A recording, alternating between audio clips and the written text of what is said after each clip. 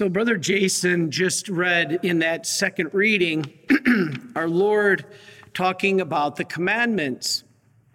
And yes, it is very true that we want to see the New Testament as one of love. You know, too many people maybe view the Old Testament as prohibition and the New Testament of love, and they keep this demarcation between them. I think the issue, though, that we have, especially amongst our politicians today, is I think there's a chronic ill, and I don't bring this up often. We try to focus mainly on what our Lord has given us an encouragement, and rightfully so. But it comes a time every once in a while where the priest must continue to give the truth, even though it may not be well received. And I think the world is not receiving right now the message our Lord gives us in the commandments. You know, most people believe that all good people go to heaven when they die. You know, I'm a good person. I'm good to those who I like. So I think this is common. The world today says, don't be Hitler and you'll be saved. But is this true? I guess the question would be, is this true? A lot of people believe it. Well, unfortunately, not according to the Bible or even St. Faustina. St. Faustina, in her diary, talks about she saw two roads. And one road was filled with these pleasures and people joyfully singing and dancing, almost oblivious. And then at the end of the road, they fell off a cliff into their demise.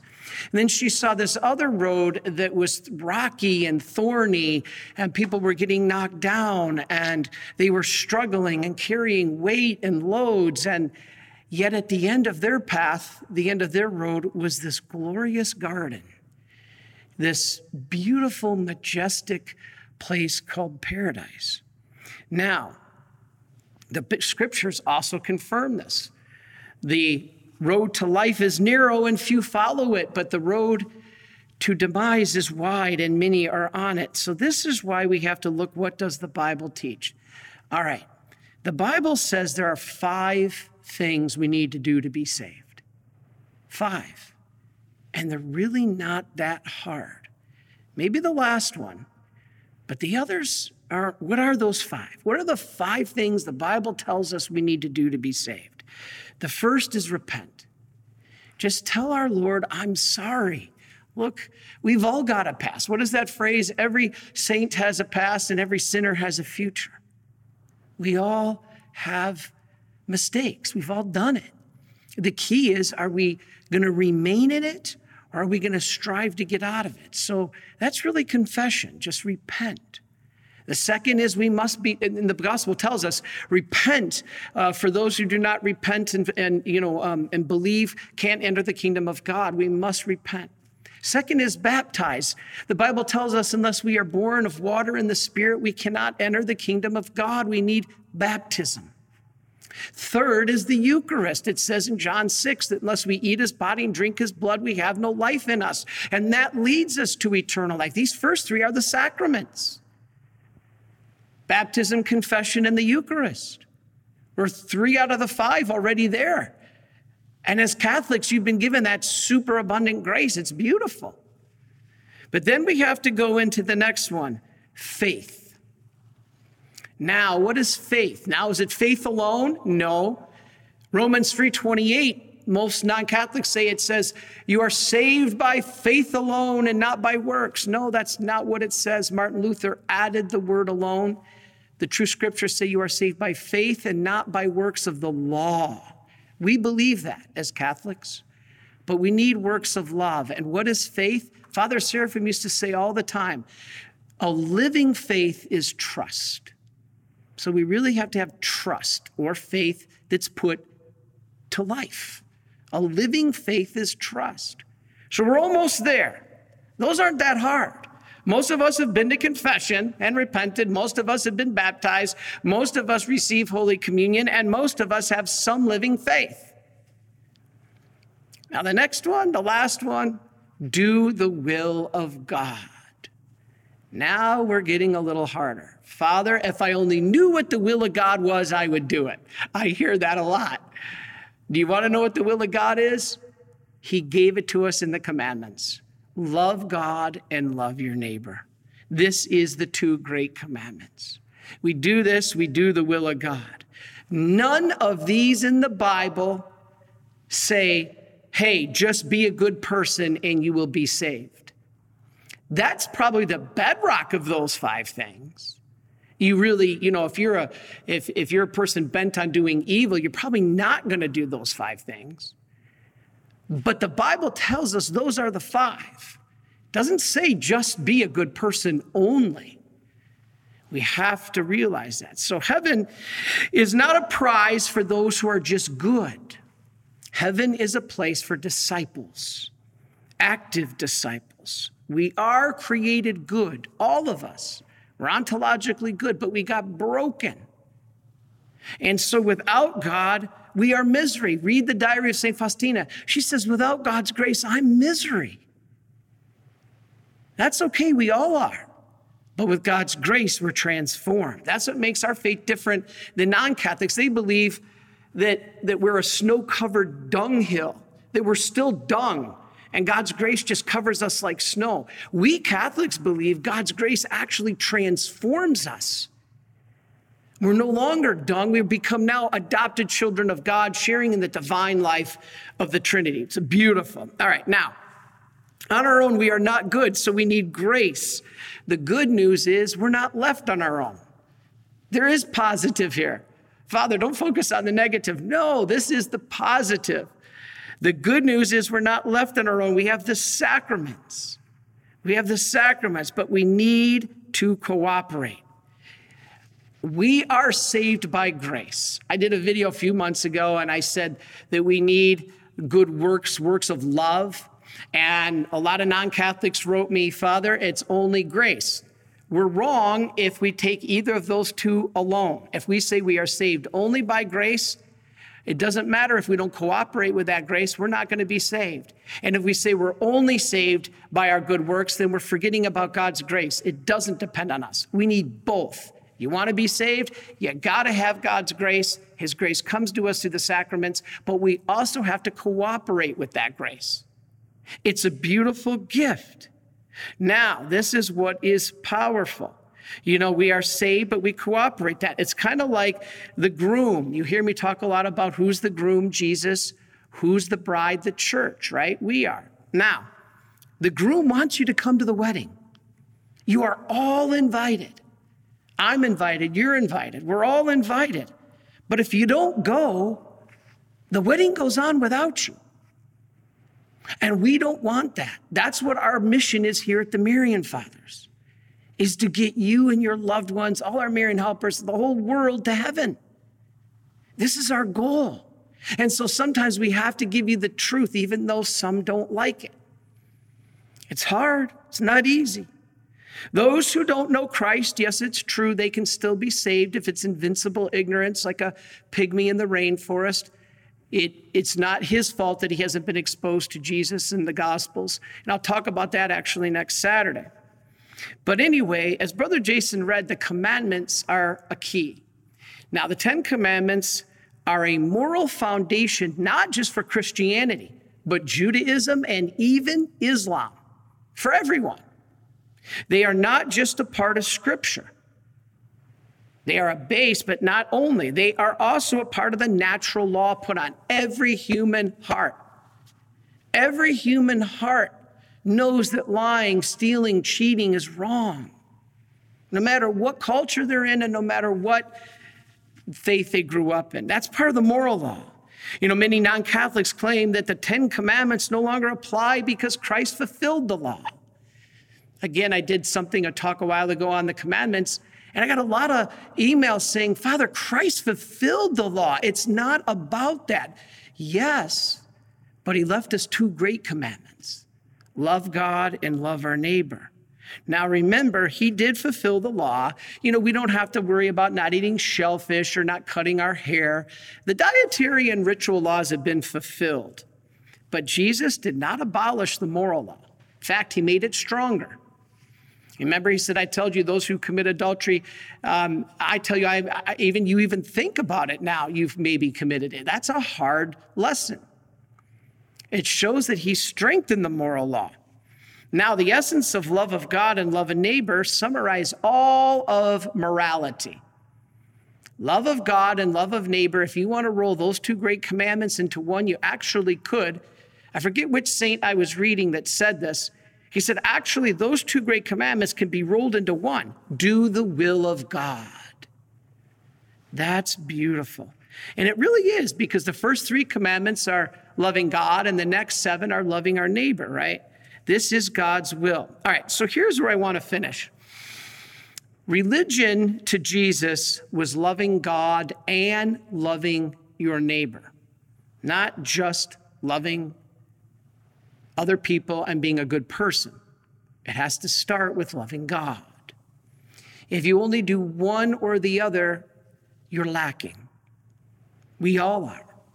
So the only way in which a man can prove, for instance, that he loves God is by showing that he loves his neighbor. This is mercy.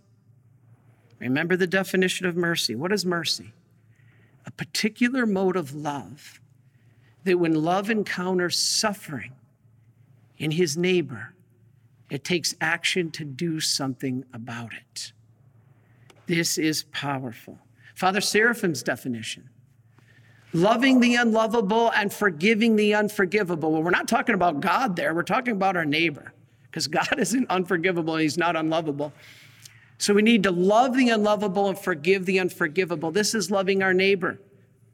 Mercy is what you get when you put these 2 commandments together, because the only way you can love the unlovable and forgive the unforgivable is the grace of God.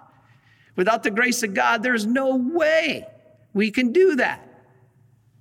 So this is the message. St. Paul says, he who loves his neighbor has fulfilled the law. That's what we mean by saying it's not works of the law. We love. It's works of love that we have to have. You know, Aquinas says that when man is loved, God is loved, because man is in the image of God. So when we love our neighbor, we're loving God because our neighbor's in the image of God. I think that's a very powerful deterrent for doing something against our neighbor that is hurtful or evil. Just think of them as God, in the image of God. And I think that's a good deterrent. So our love of neighbor for God's sake is clear proof that we love God. You know, it's funny because, actually, there's one more scripture I think that's applicable here, and you all know this one. If anyone says, I love God, and hates his brother, he's a liar. And so this is where we have to do good works of love. Now, what I just said, somebody could argue and say, well, Father, isn't that what being a good person is all about? You just said everything you just described, loving our neighbor, is being a good person. Isn't that enough? Well, actually, no. If we love man only for man's sake, without reference to God, like the hippies, for instance, back in the day, some of them did, that's beautiful, but others were atheists, wanted nothing to do with God. It was all about the environment. It was all about love of their brothers. Well, the interesting thing is, this love will become an obstacle in keeping the first commandment, which is to love God.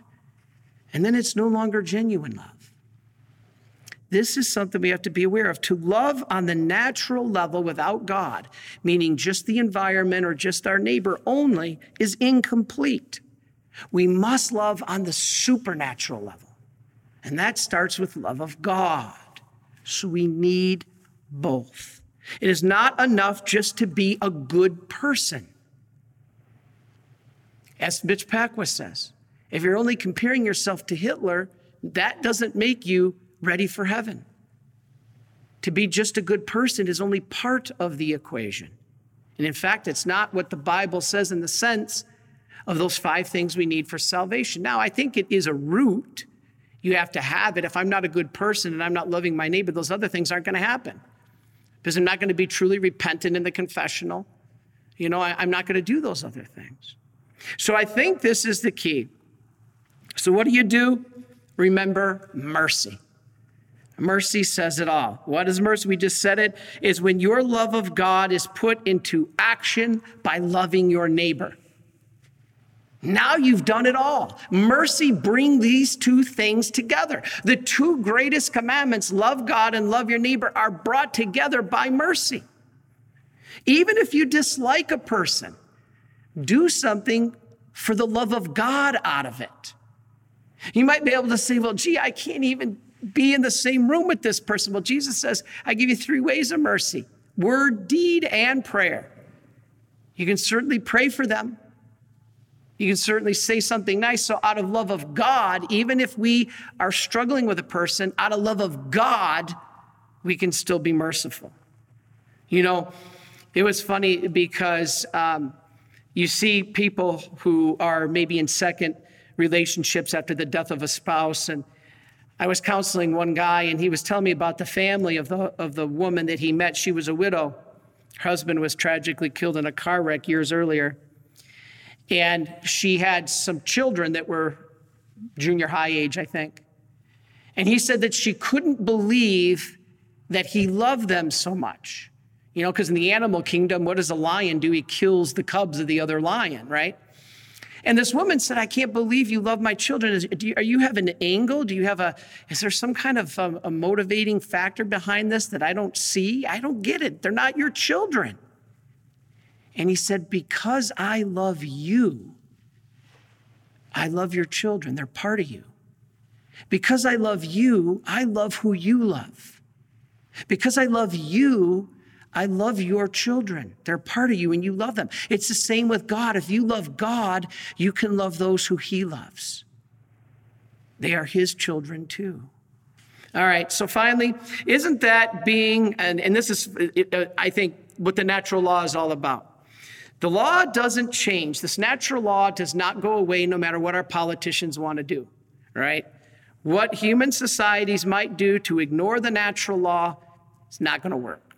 All right. In fact, in our own nation, the Declaration of Independence opens by what? How does it open? By appealing to the laws of nature and the laws of God. This is why there's an image of Moses. I hope it's still there. Oh my goodness. Brother Jason's going down to Washington, D.C. I think we'll have to have him take a look to see if it's still there. But there was an image of Moses as the lawgiver in the U.S. Capitol building. Praise God, I hope it's still there. He gave the 10 commandments, and those principles undergirded the laws of our country, the laws of the United States. For instance, the right to life. That's not just a Christian Catholic principle. It's the natural law. It's binding on all of us. So take the natural law, this is love of men, to the supernatural level, which is the love of God, and you will be saved. It's not just one, it's both. That is why we need both. Being a good person is the first step. We need, though, to put that into action. And when we do, and we do it out of love of God, we have completed that 5th and most difficult requirement to salvation. Do the will of God. So you want to get to heaven? Repent. Go to confession. Have been baptized. So out of water and spirit, you can enter the kingdom of God. For he who is not born of water and the Spirit cannot enter the kingdom of God. Receive Holy Communion. Jesus says, as I said in John 6, he who eats his body and drinks his blood has life eternal. This is very, very important. 4th, have a living faith. That faith put alive, made alive, is trust. And Jesus said, trust is the vessel by which all grace is received. We don't get to heaven without grace. When we receive it in trust, we now have a living faith. And finally, do the will of God, which we just described. Again, yeah, being a good person, I think, underlies all of that. But we need to take it to a supernatural level. not just the natural level, but the heavenly level. And so let us remember, our world today has abandoned this idea. Our world today has completely foregone this understanding. Let us be those beacons of light. Let us know that mercy pulls those two great commandments together into one. Love of God, love of neighbor. We do that, we do the will of God. And what is the will of God? That we be merciful. You see, this Catholic faith fits together like a jigsaw puzzle. You can't do better than this gift that God has given us in our Catholic faith.